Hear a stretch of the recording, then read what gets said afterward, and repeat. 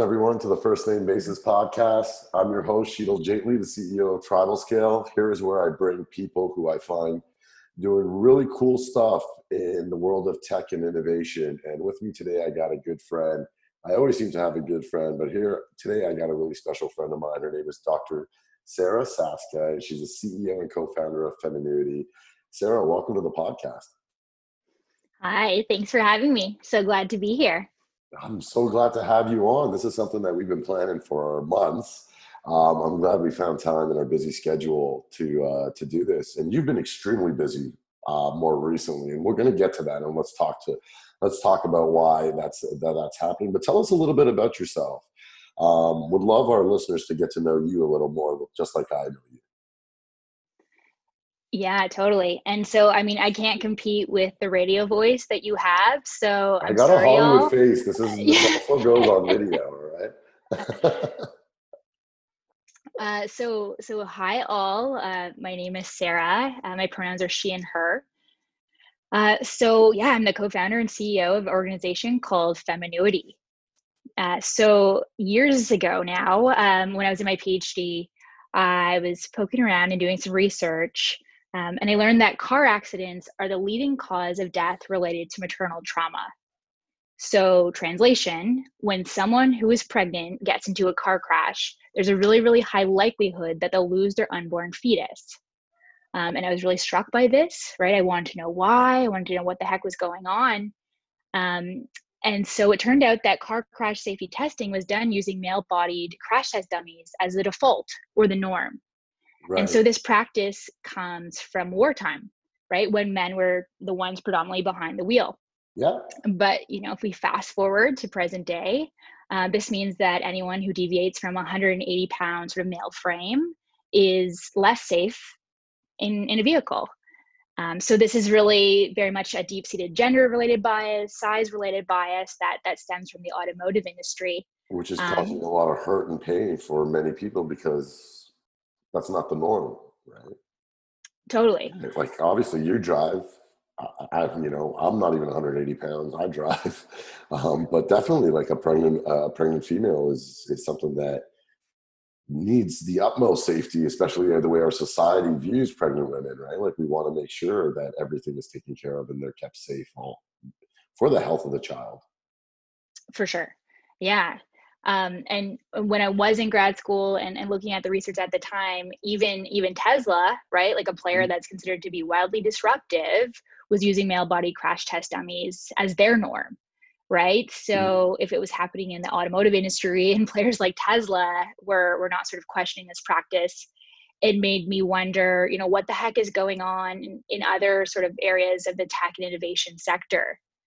Where were the gaps, where were the biases, like where were the blind spots, right? Right. So I looked around lots of places, right, and found a range of things, right, from facial recognition software that didn't detect racialized people's faces properly or weren't able to distinguish between Asian people's faces, to natural language processing that doesn't recognize different types of dialects, right, that really considered that North American sort of accent as the default or the norm. Sure. And then to things that are even scarier, like risk assessment algorithms that disproportionately assign high crime risk scores to Black people and Black communities. So you saw all these like issues happening out there, and you're in the middle of your PhD, and you start like realizing, hey, there's a large segment of this population beyond just pregnant females that are completely being left out of products and services that are being offered to everyone. And so what was like the light bulb that went in your head? Like, what did you say? You said, okay, what am I going to go and do? Yeah, I think just in the middle of my PhD, I was just like, okay, so who's dealing with this? Like, who's sort of solving for this problem? And to me, I didn't see anyone really thinking about it in the way that that I was thinking about at the time. So I put my PhD on pause. I joined Marge's Discovery District in their fellowship, like their innovation accelerator program for a year. Okay. And the research ultimately became the inspiration for Feminuity. Wow. So that's a big thing for you to say, hey, I'm doing this PhD and I'm actually going to put it on pause. Like you have that entrepreneurial bug. You're like, I got a big problem I found that I want to go solve. Totally. And academics didn't know what the heck to do with me, right? Because a lot of academics, not that many academics have sort of started a thing, right? Right, Many kind of right, came up in the ivory tower and, don't peek their heads out too right, often. So right. I was definitely the black sheep. Okay. So then you went to Mars and you went to, sorry, you said you went somewhere else too. No, I spent a year there, Okay. and that's where we were backed and launched in the early days. Okay. So how did you say, hey, I'm gonna actually turn this into a business? Because there's always a big stretch for an entrepreneur to say, hey, I found this problem. How do I turn this into a solution that's actually going to become a business, especially when nobody's looking for it, nobody's even asking for it. But you have found a big issue. I think for me, it was just really stubborn. I was just like, I know this is a problem. I'm quantifying it. I'm Yeah. seeing different examples pop up, and this was also really at a time where the tech and innovation sectors were really on their come up, What year especially was in North this? America. Because if you think about it in Gosh, today's time, you definitely realize, yeah. oh, there's a huge need for what Sarah does. But I think you got to put it into context as to when this was happening. Yeah, so this was around 2010, so Okay. a good decade ago now. Yeah, when everything was sort of, in motion to sort of start. Sure. Awesome. Okay. So you go through the program. What did you start noticing? Like as you started building Feminuity, like what were some of the challenges that came in front of you, and how did you start finding opportunities for you to actually provide a service to customers? Well, I think at a really high level, one of the biggest learnings was just how ill-equipped academics or like graduate programs leave academics to actually jump into entrepreneurship. I think that's definitely changed since then, right? Now that universities really want people to translate their research into practice, but Mhm. I had to learn how to say things in more simple terms, right? I couldn't submit a 200-page document to make my Yeah, case, right? for So sure. mastering that sort of elevator pitch and translating the research into practice was a pretty steep learning curve. Um, So, I mean, we're talking a decade, so you've obviously did like seen a lot and done a lot as you're doing it.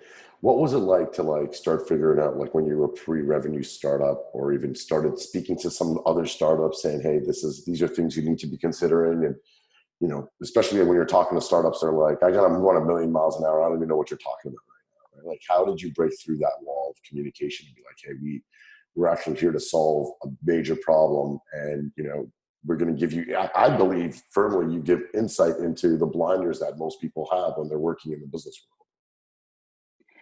yeah, it was really interesting because being in the Canadian context, like as a Toronto founded Canadian startup at the time, I thought we would have lots of interest from Canadian tech, like the Canadian innovation sector, but we didn't.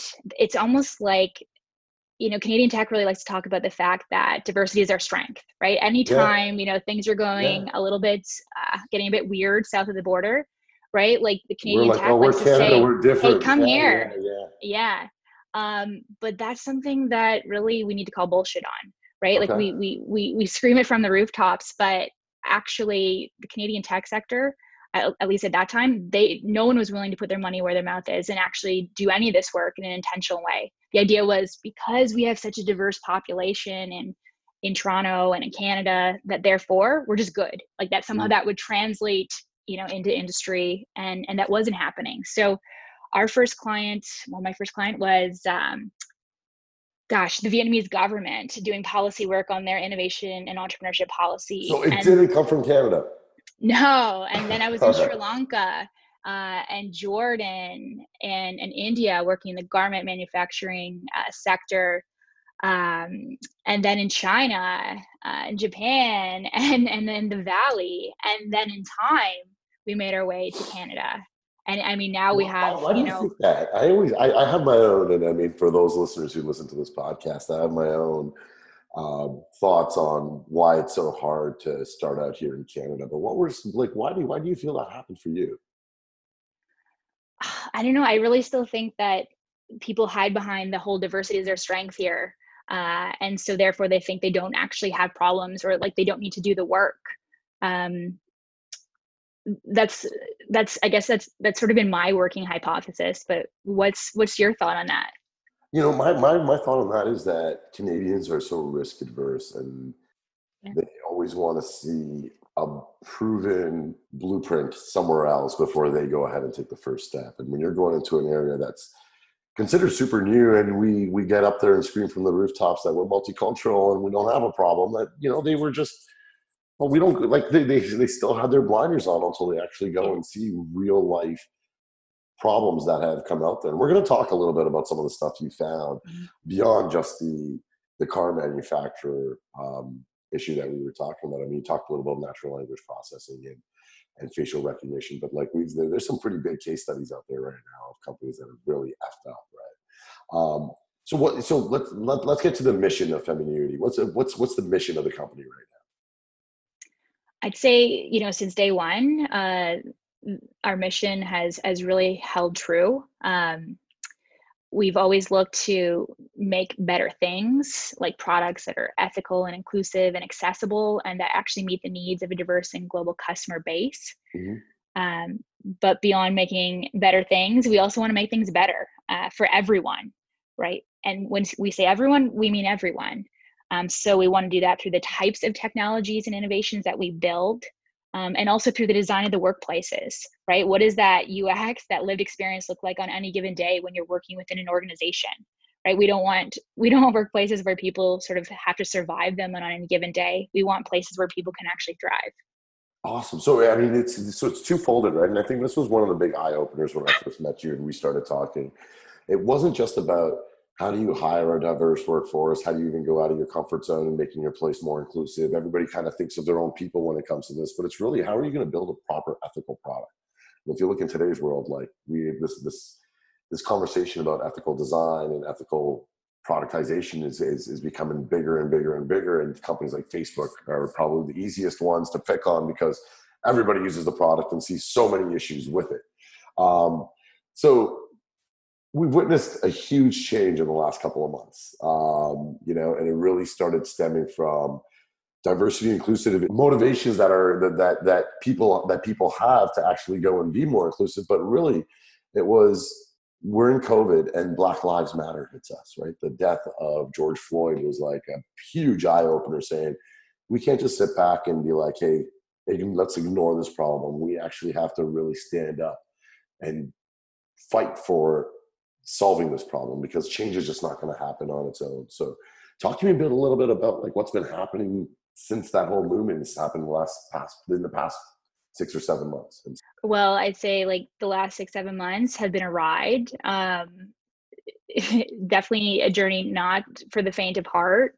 I'd say like at the start of COVID, the COVID-19 pandemic, in about March or so, in the D&I space, diversity inclusion space, we witnessed our pipeline pretty much evaporate overnight. We saw, across North America, we saw chief diversity officers or people in related roles get laid off. Individual So this was like the practitioners. first budget to get cut Oh when the gosh, pandemic yeah, hit, right? Like totally. Yeah, they what thought besides like your they thought snack budget? this is a nice to have. We don't need it, which is probably the opposite. Totally. Yeah, and I would Yeah, argue that yeah, in the midst of a global pandemic, you actually need this type of support more than ever before, right. especially with, organizations that were shifting to become wholly remote for the first time ever. Like accessibility issues just like came to the surface in a way that we never could have predicted. Mm-hmm. So yeah, we saw budgets just get wiped out, practitioners laid off, CDOs at like some of the largest corporations around the world lose their job overnight. Um, but we still had tons and tons of inbound requests, Mm-hmm. because people were struggling. Like people needed resources, they needed support, and it was so much of it was pro bono, and we were totally cool with that. From my perspective, I didn't take a salary. I committed to our whole team, hey, I'm going to keep everybody on and honor all of our commitments. Sure. And we just said we're going to be a supportive. We're just going to support orgs in real time, right? Because Yeah. that's what we're here for, and we did that. There's a fine line, right, Sarah, to that. I think, one of the frustrations I see from hanging out with you and going out with you is anytime you meet another executive, all they want to do is like get brain drained from you because they just want free advice all the time, right? And there's got to be a balance as to like when does that stop? And I know you're a generous nature. You're like, hey, I got to go and support you no matter what, right? And that's something that you always do. But how does one in the situation in the pandemic? I know you've stepped up to help these organizations out. But at what point do you say, hey, I can't keep investing in you without eating myself? Yeah, I mean, it's a good question. I mean, I'm a saver, right? So I've always made sure we always have a good runway. Like Hmm. we can always sustain ourselves for a year and a half or so as an organization. Um, I mean, in my perfect world, all of this work is just completely open source. But at the same time, like wanting to balance the tension to get organizations to understand this is real work. Like this is a real skill set. You cannot just make it up on the fly, Sure. right? You can't just like we're in real time. We're watching so many folks get appointed to CDO roles for the first time without any background or expertise in the field, and they are spiraling. Yeah. So yeah, it's definitely attention. We'll always be really generous with sharing whatever we can, open sourcing resources, that sort of thing. Um, but we're getting better. We're getting better, and we're also Yeah. sort of teaching corporations that this is real work. And I think they're in the last few months they're starting to get that. So yeah, Um, I mean, but it's odd, right? Like we're talking about, hey, demand has gone through the roof, and at the same time, budgets have gone down, and so it's it, it's a weird storm to be in. it's a super weird storm. Yeah, I'd say like after the day after the murder of George Floyd, we saw our inbound requests shoot up by over 800%, and Wow. that has actually sustained for the past 4 months. Like our inbound has never quieted because of all that was happening at the start of COVID and the ways people were struggling, but then it shot up even more so with the rise of the Black Lives Matter movement for sure. And okay, so what are like some of the requests that they're seeing? Like, what are they asking of you? What are some things you share with the people who are flooding you with these requests? Definitely a lot of requests for training, like educational endeavors, like foundational conversations around diversity, equity, and inclusion, allyship, that sort of thing. Anything that's related to, say, anti-Black racism or anti-Indigenous racism, for example, we refer out to practitioners. Certainly, a lot of requests around that. Hmm. But one of the things I'm really glad to see is that organizations have been really intentional about wanting to do assessments. So really fulsome, like 360 um, assessments of their orgs. That's been another pretty significant request. Sure. Yeah, I know my mom was she was doing a survey the other day. I won't mention the company she works for, but she was doing a survey the other day and she's like, never in my whole career of over 40 years have I been asked these questions about like, have Yeah. I ever felt I was in a situation where I've been stereotyped against? She's like, why are they only waking up to ask me this now? I really needed them years ago. And I sat her down and said, hey, there's a real movement now where I'll figure out, is this like where the problems lie within your large organization, and this is a safe place for you to actually tell the truth. So you should continue doing that. Um, so assessments are one thing, and then how do you go about like helping afterwards? I think that's where the hard part and the real work really starts, right? Not to say that that's not real work, but now that you got a problem in these areas, how do you go about fixing it? So like what are some of the tools and things you use to start helping an organization get back on the right path? Yeah. So once we've done a really fulsome assessment of an organization, right, we have their quantitative data, their qualitative, we've reviewed their supplementary pieces. Um, we share a really robust findings report with a whole range of recommendations. And then if the organization already has a chief diversity officer and like a fulsome team, which in the US is very much the norm, in Canada, Shopify is the only Canadian tech company that has the equivalent of a CDO and fulsome team. Like that's how different Okay. those markets are. Yeah. Wow. But once we have a really fulsome assessment, then we either work with their embedded leads or we help them design like a D&I council of sorts Hmm. that's representative of the organization from different departments, levels of seniority, skills, expertise, that sort of thing. And we go through a co-design process with them where we take all the data, we take all the inputs, and we actually develop a really feasible strategy with them, and then we run it. We draw an agile methodology, and we run that council, that group in sprints, and we get shit done. I like it. We speak their language. But I mean, but the cool thing is like working with you, like an organization actually gets hard deliverables, like whether it be your assessment or then you running these programs in this council. It all, if you're running an agile methodology, it's like, hey, we're delivering and we're iterating and we're getting better and better as we go along, which is really, really, really cool. One of the things that I hear, over a beer, it's usually another dude, and I'm sitting with at a bar, and I know you've heard it with me too, because it's said openly, but not as openly, but saying, hey, I think we're over-indexing. We're over-indexing the wrong way. What do you say to that? Do you mean like in terms of like over-indexing on Yeah, gender, or like? yeah, we're like this whole, like, even on like the Black Lives Matter thing or anything, whenever we start talking about diversity or inclusion or equal rights or gay rights or whatever it may be, I think those are the two common quote unquote things I hear from people who just don't want to put the effort into making it better, right? I think it's like they say, hey, we're over indexing. What is a good rebuttal back to that? I know I got mine. I mean, I start sharing our personal experiences of what we've gone through. But I would like, what does someone like you say to them? Yeah, I mean, if you're talking about like we're just, the organization is just over-indexing by just like doing too much as it relates to diversity inclusion related efforts, um, that's one thing. But if their critique is a bit more specific, like we're over-indexing on, advancing women within our organization, or we're really, really focused on the conversation pertaining to racial inequity right now. Mhm. Um, then I'm kind of two minds, right? Like absolutely from the perspective of social justice, like we know that at certain times in the world we need to center particular conversations because certain people are hurting, Right. right? So that's very much why, Black Lives Matter and all lives matter is certainly should Very not be the different. conversation.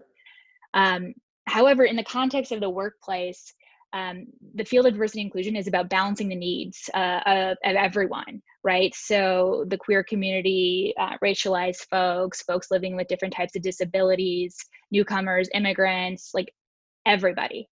And so I do think that whenever, in the context of an organization, we've seen it with the really significant push around women in tech. Whenever you focus on sort of only one particular group, you leave a lot of others behind. Okay. So I actually am not a huge proponent of women first or gender first approaches to this work.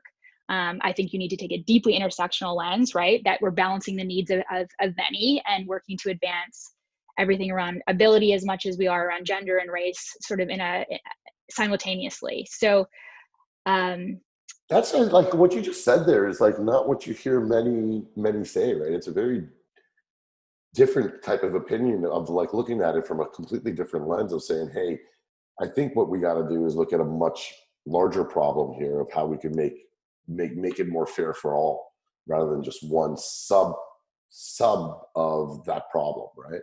totally. Like if we look to the early days of Lean In, right? Like Sheryl Hmm. Sandberg's Hmm. initiative, right? That she launched years ago now. Lean In ultimately, there were Lean In circles and initiatives happening across workplaces all over North America, and I'm sure well beyond. But ultimately, those initiatives, at least in the early days, really only supported white women, like white, cisgender, probably heterosexual, non-disabled women, right? They did not properly support a whole range of other women. Sure. And so that sucks, right? Like that's not the move. And in fact, I feel like we're cleaning up in a lot of the work we do. We clean up for a lot of those efforts, right? Right. Because there's been so many, racialized women, queer women, like other women who've been left behind. But so that's why for us, like gender first, women only, nope, not the way to go. We Sure. absolutely use an intersectional approach to how we approach our work. All right. So you see this uptick in D&I efforts everywhere. Is it all being good, bad, something in between? What are you seeing? What are the trends happening in the industry right now? Yeah, I mean, we've absolutely had a ton of knee-jerk reactions, right? We've had organizations reply on emails of proposals that we sent like a year and a half, 2 years ago, overnight, and then want to start yesterday. Yeah. So it was a really good lesson as an entrepreneur. Hey, always put dates on your proposals, right? Those prices that you sent 2 years ago, nope, those don't apply now. And But I mean, so even now with your demand, I mean, you just even, I'm so happy you were able to take an hour out of your time to spend it with me right now. But like your calendar is just packed, right? So you can't be discounting your work and your effort if it's not for the right reason. totally, yeah. Um, so lots of knee-jerk reactions, lots of organizations that are still looking for that like one and done sort of tick box kind of effort. So in real time, we've had to get really intentional about our intake process, right? We've become very particular about the organizations that we choose to take on because we certainly cannot, I we can't love say it. yes So to all. are you interviewing clients? Like it's the other way around. They're not interviewing you. You're actually interviewing them if they'd be ready for someone like yourself and your team to go work with them. Totally. We have a pretty intensive intake process now, and then a really sort of robust like referral process. So sometimes, different projects just actually don't really play to our strengths as well. So we also Mhm. refer those out. Okay. But if organizations are really doing something in a knee jerk sort of tokenistic Yeah, manner, if they just we need don't to want to be get that part of it. checklist and say, "Hey, we did it. Like, look, we did this. So everybody, just stop. We're moving on." Totally. That's not for you. No, it's not at our core. It doesn't feel right for us. It's also Mhm. a great way to ruin our brand, right? We're Yeah, we're of course. very about quality and integrity. So um, Cool. but so and then there's also been a lot of organizations, I think some feel like they're scared in like some are scared into a corner for sure. And then there's lots who actually are like, you know what, we've wanted to do this for a long time. Finally we have the buy-in, finally the budget has like, reappeared, and there's a lot that are really digging in and doing the work in a really awesome way right now. So that's awesome. Let me But we're tell also one thing you said is like some are just scared into a corner. If they were scared into a corner, were they that dumb they didn't realize they had a problem before? I think it's I think just like sort of if like you're being scared into the corner now, it's only because people are speaking up. But the root of the problem is probably always there. totally. It's always been there. Yeah. Um, when CEOs come to me and say like, "Oh gosh, like one of our former employees or employee like took to Twitter, right? And now Mhm. they're just like they're bashing our organization on Twitter." Um, Usually, once we actually dig in and talk about it a little bit more, that person actually tried to bring that feedback up to their manager, to other people on their team, or to that CEO or that leader in different ways, and there just wasn't a pathway. Like no one was hearing them. They weren't being listened to. Right. And then, in this political climate, a lot of folks feel like, you know what, screw it. Yeah. I'm going to share what's right for me. So more often than not, I don't find people, people don't go straight to like putting people on blast. They don't go straight to Twitter, right? They usually do try a lot of other Yeah. channels. And I mean, putting like going out and putting yourself out there in a social way, like on Twitter, those people who are going and doing that are probably risking a lot themselves because they know like the Absolutely. blow, like that is not a comfortable position to be in. No, no. That's why I think for many folks, it really sincerely feels like a last resort, right? Like that they're not being heard, and it's pretty Mhm. critical to them. So, and I think once leaders start to understand through that frame, they tend to soften, right? And that's usually when we can help them to build a bridge, right, and have a real conversation. For sure. So we also were talking about there's a lot of technologies coming out now that Yeah. are supposed to help you solve these problems. And one of the things I know when you and I were chatting about this podcast last week, we were like, sometimes the technology or product you're implementing is already biased and is doing actually you probably more of a disservice than good. So like, let's talk about like some of the technologies that are out there. And then B, if you are going to be like looking for a technology solution to this problem, what you should be looking for. Yeah. Yeah, absolutely. Like the rise of diversity inclusion in tech is pretty wild right now. These technologies are looking at everything from who gets hired to who gets fired. Technologies are determining who can even see a job ad in the first place. They're playing with who gets paid and how much, and who gets promoted. So it's a lot. Yeah. Um, and like anecdotally, I can tell you, like I've been asked by probably a dozen VCs in the last few months to either advise on their latest D&I technology effort or like we've been offered money, and largely because they want us to build out a platform, right? They want us to take our existing sort of research centered, consulting centered IP and build into some platform that they can monetize and scale. And I get it, right? It's Mhm. intuitively appealing to look to technology to support D&I efforts, for sure. And I also have a ton of empathy for the fact that there's so many organizations who want to do this work, have the political pressure going to do this work, Yeah. but they're also super cash strapped, and especially with the impending second wave, like that's real.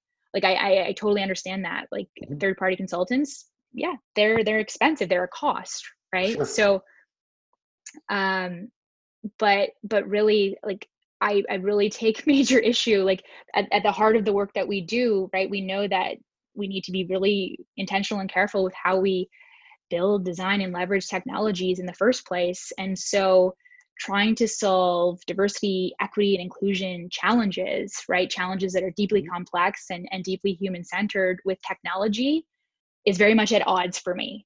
Um, and there was one VC that called me a Luddite when I turned down their offer to build a platform, and it was a really funny moment for Yeah. me, because I think like the understanding of the word itself, Luddite, is for those who are deemed to be out of touch with technology, or they have a disdain for technology, but that's not really accurate.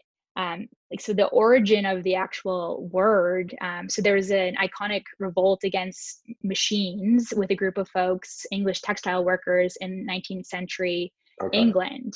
And ultimately what they were doing is they were protesting the social cost of technological process at the time, largely those that were impacting working class folks, Mhm. that they were sort of being forced to accept. And so this group, the Luddites, they were concerned ultimately with how machinery was being rolled out without any consideration for the negative impact on people and on society more broadly. So I think this history reinforces the fact that we need to be a lot more careful and a lot more democratic in our approach to technology, right? We need to, to think Yeah. about ethics and justice in how we design it and build it. So with that VC calling me a Luddite, it makes me laugh. Like, yeah, I am a Luddite because I deeply care and I deeply love technology, but I think we need to be really careful with it. So there's a couple things I just want to touch on there. Uh, do you see a day where you do where your research and frameworks would be able to be leveraged by technology, and you would be able to say, hey, almost like the American Standard Association, be like, hey, this has the femininity stamp of approval. We've actually, you know, have vetted this to actually with our research and with what we know to actually roll out. So that's, I guess, my first question. Like, Mhm. do you see a world where you're able going to be on the right path to go do that? I see major need for um, M&As in the D&I and HR tech space. Because right Okay. now, a lot of our clients, what we find is that there's a lot of good things coming from a lot of different types of tools. However, the average organizations who actually is trying to be really intentional with this, they're on like 10 to 12 different platforms, which are all doing one small piece Sure. of the puzzle.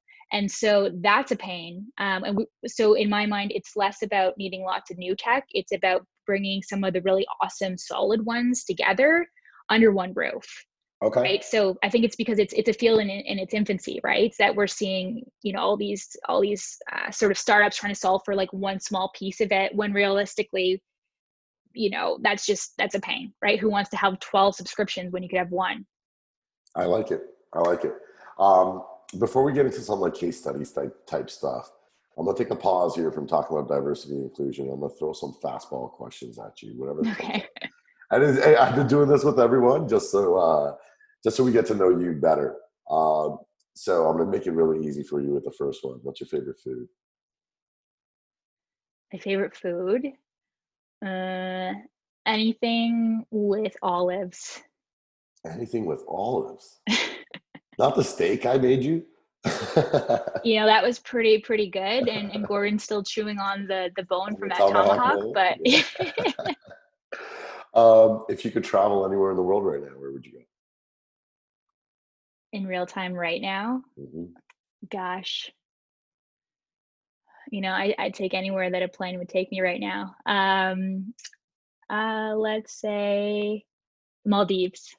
The Maldives. I like it. You want to go on the beach in that crystal blue water.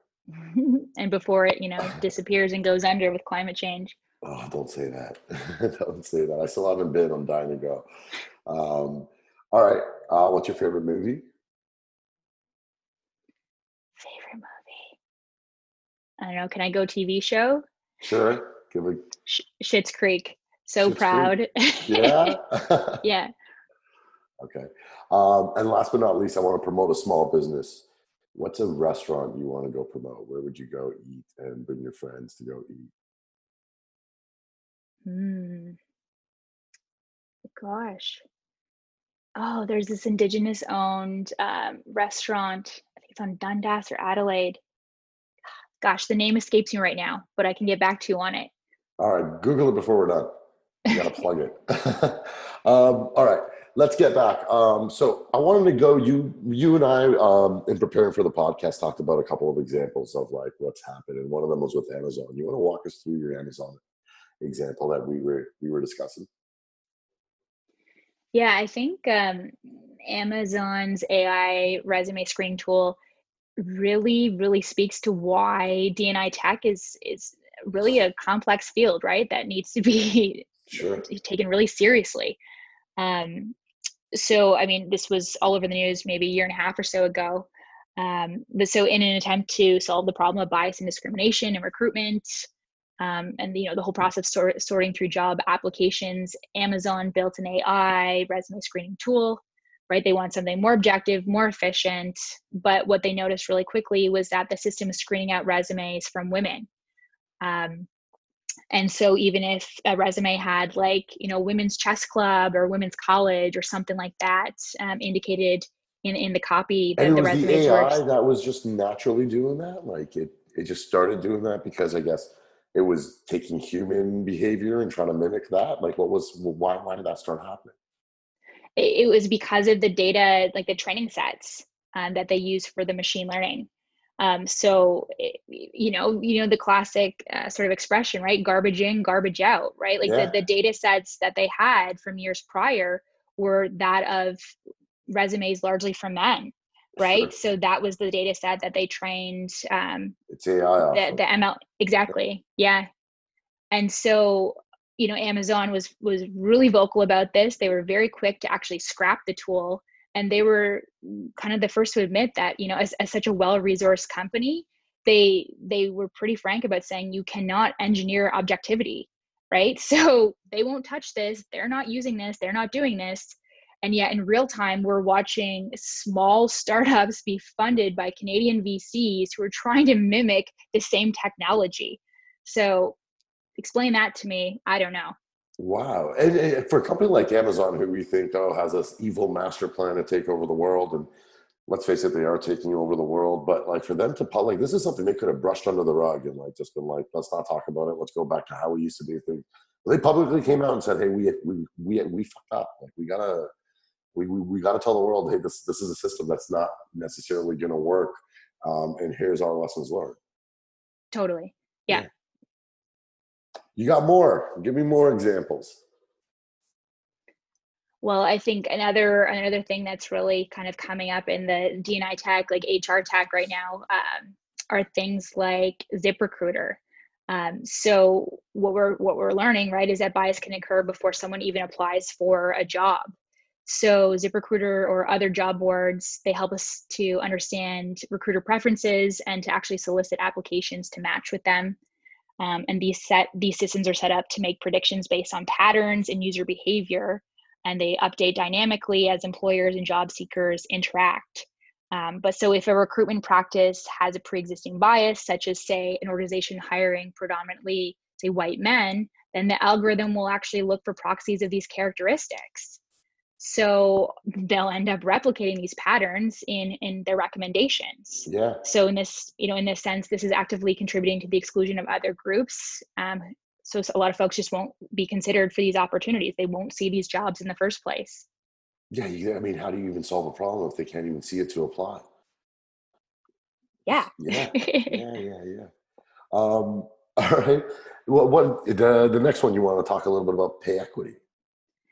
Yeah, so increasingly we're seeing a lot of folks try to sort of solve the problem of pay inequity through D&I or HR related tech. But once we know is that, like, what we know ultimately is that if a data set shows that women are often paid less money than say men, or if white women are often paid more than say racialized women Hmm. within that organization, then the algorithm will identify this pattern or these types of patterns and perpetuate these pay inequities in the offer that it actually proposes to candidates. And what's even more worrying is that because of under the guise of like objectivity, because these recommendations are coming from a tech platform, that people themselves aren't questioning them, right? It's just sort of an oversight, Yeah. which means that You're like, oh, the organizations system, this is what the system told me to do, so I just did it. Like there is no bias in it, but yet the system's being biased on its own. totally, and this Yeah. can totally circumvent like laws that actually protect equal or equitable pay. So it's really counterintuitive. Okay. And we were talking earlier about facial recognition. Like, what's a good example of like the facial recognition issues that we're seeing? Yes, I mean, there's so many big, complex, messy ones right now, right, as it relates to China and beyond. But in the context of the workplace, one that's really interesting and seemingly innocuous is that of Zoom, right? So just this past week, there was a professor who was on a Zoom call, I believe, with another professor, and the one guy was a white guy and the other guy was a racialized man, a black man, and his face literally, his head was literally cut off in the Zoom screen when he actually used one of the backgrounds. So this is a Yeah, problem. Like, we noticed this at the top of COVID once we really started to use Zoom a lot more. sure. That we were, whenever someone would use in a background on our team, that some of the folks in our team were racialized, that their faces would like Yeah, you blotch start out. blurring out. You start Yeah, becoming the background. Yeah. exactly. Like, I suspect you might end up experiencing that, right? Yeah. I mean, luckily for me, it's been working okay, but it happens. It does And I happen think, I mean, lighting, all these things kind of come into play. for sure. Um, but I mean, so there's, things like that, which just, Zoom has not figured out yet. Um, but also what we've also noticed is that there's been an increasing rise in like companies wanting to like monitor people, right? There's a lot of leaders out there who simply don't trust this work from home model yet, right?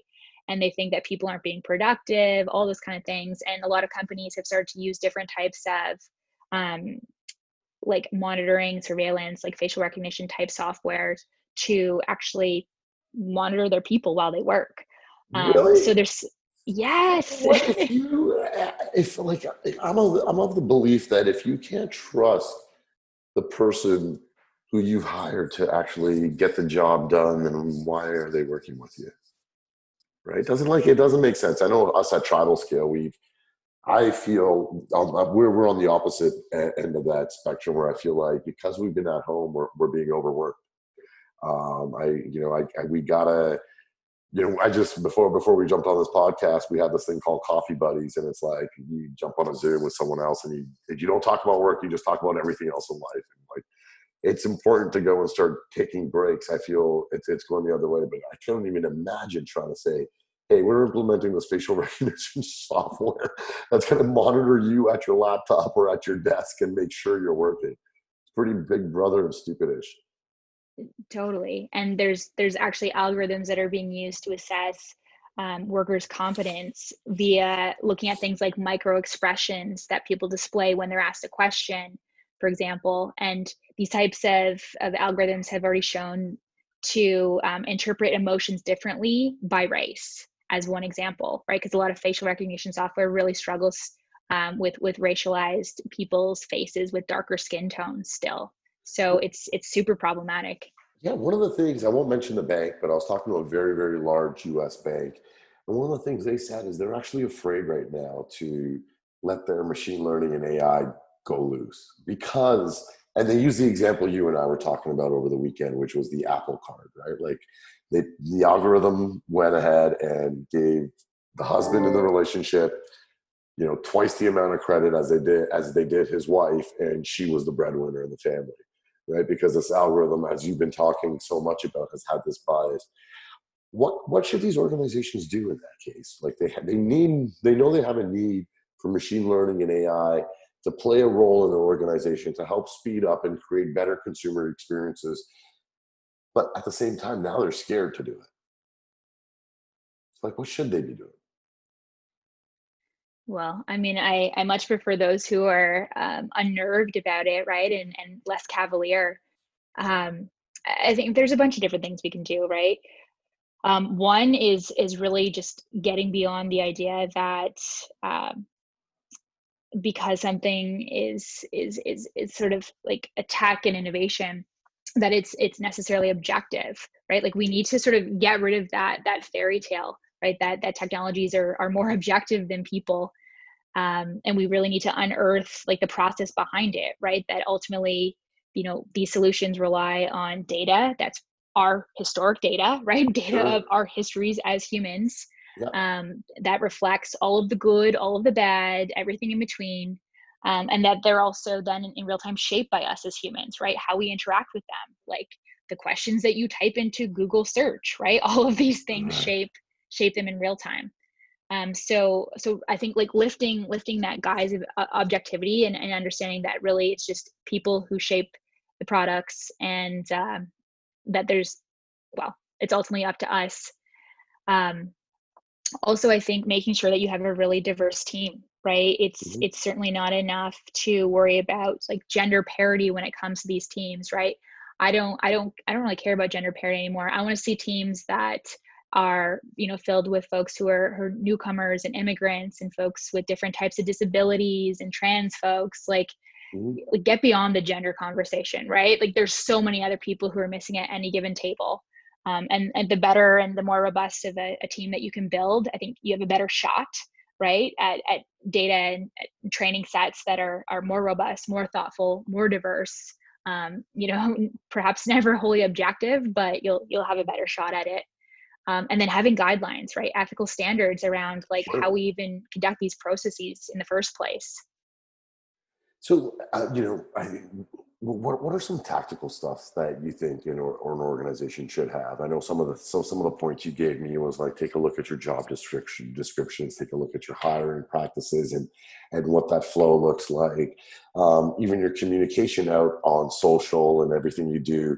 What are some tactical things that organizations should start doing like tomorrow? They don't even need to call you; they should just be able to implement these things. Like orgs that are looking to be more thoughtful around Yeah, diversity inclusion generally, in not just like in their product, right? Like in yeah, just sort of across the board. across Yeah. the board. Yeah, I mean, a really good place to start is always with your data, right? Um, I'm a big fan of quantitative surveys, right? Having really thoughtful questions relating to diversity, equity, and inclusion, but then pairing that with a really robust demographic question set. So many organizations that we chat with have only gender data, or only race data, or maybe only age, and Mhm.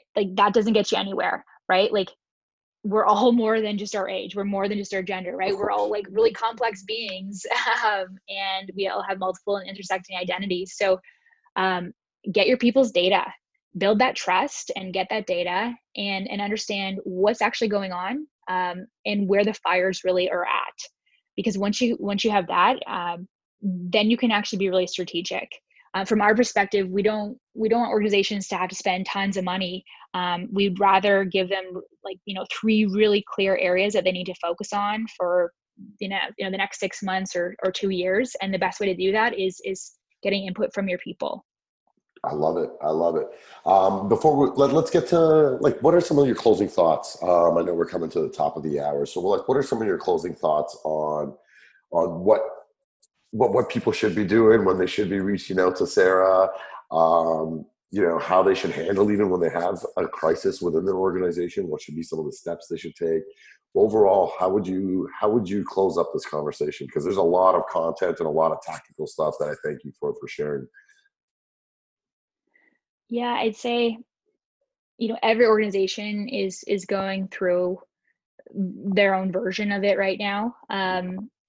Because at the end of the day, diversity, equity, inclusion related work this is just social justice work that's, we've renamed and translated into like a palatable way, right, for organizations to actually sort of hear and engage with. And so it's not going to be easy. It's actually really messy. It's going to get weird, and that's okay. I think a lot of organizations are worried about doing things perfectly, and there is no sort of perfect path with this. And in fact, I'd say it's also, I find it a bit disheartening sometimes, because we see so many really thoughtful tech leaders who are, all about innovation and iteration and, pivoting and all these great words. Yeah, they don't apply those principles to how they approach their diversity and inclusion efforts, right? Right. It's not gonna be perfect. You're gonna have to iterate. You should do it the same way. And I think Totally. one of the things being a CEO is like, if I roll something out for my employees, it better be perfect, because you don't want to ruin their experience, and you don't want to do anything to harm them or break the way you're working, or even be scared to be like, hey, I may open Pandora's box of the unknown. But it's okay if you put your heart and intent in the right place. Your employees will come on the journey with you, and they know you won't get it right the first time, and that's okay.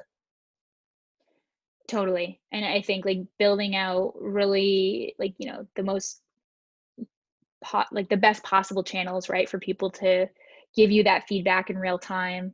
I think as leaders, one of the smallest things that they can do to make things a lot easier for themselves and the rest of the organization is to not get so defensive, right? Like, you're going to hear all of the things right now. That's okay. Like when you really kick off these types of journeys in an intentional way, not everyone's going to be happy. That's okay. I'd rather you start somewhere and you move forward, right? Than let the idea or the fear of, not doing it perfectly, or that you're going to get called out, to stop you from even trying in the first place. Sure. What about with technology? What's your closing on technology? We talked about AI tech. What in closing, what would you like to summarize about all the stuff that we've just talked about? I think that, oh gosh, an technology, like another app, like that's not going to save us. It's not going to correct for, years of systemic and inequities and the ways that people are hurting. We have to remember that we're in the initial stages of AI and zeros and ones, and we need to view it as that, right? Something that's very much in its infancy. And yeah, I think that's a huge piece, that technology and innovation will only be sort of powerful when everyone's actually empowered by it. And we're a very long way away from that right now. I talking to you, and most of the times when I talk to you about these things, I gotta say I'm very optimistic of what the future is going to hold. I think most and majority leaders in organizations want to do and do the right thing, and really, lead with their heart in the right way. And they just have been taught and almost programmed to do things a certain way, and they got to come out of their comfort zone to go and do this. And I think with more and more people working with you and listening to you, and others who actually talk about D&I initiatives in this way, really start to wake up a lot of the executives who listen to this podcast and say, hey, there's more we can do, and where we need to start there. So Sarah, I want to thank you so much for joining us, but I don't want to let you off the hook on that restaurant. I'll give you like a second to go Google the restaurant Oh gosh. Yeah. Powwow Cafe, Powwow 213 Augusta Avenue. All right. Well, it's a date. You're taking me there. You just got to let me know when you take some time off your busy work schedule to eat, but I'm buying. Let's go do it. Deal. Thanks, everyone. And thanks, Dr. Sarah Saska from Feminuity. You can catch her at, what's your website? www.feminuity.org. There you go. Thanks for tuning in to the First Name Basis podcast. And thanks, everyone, for listening. Have a great day.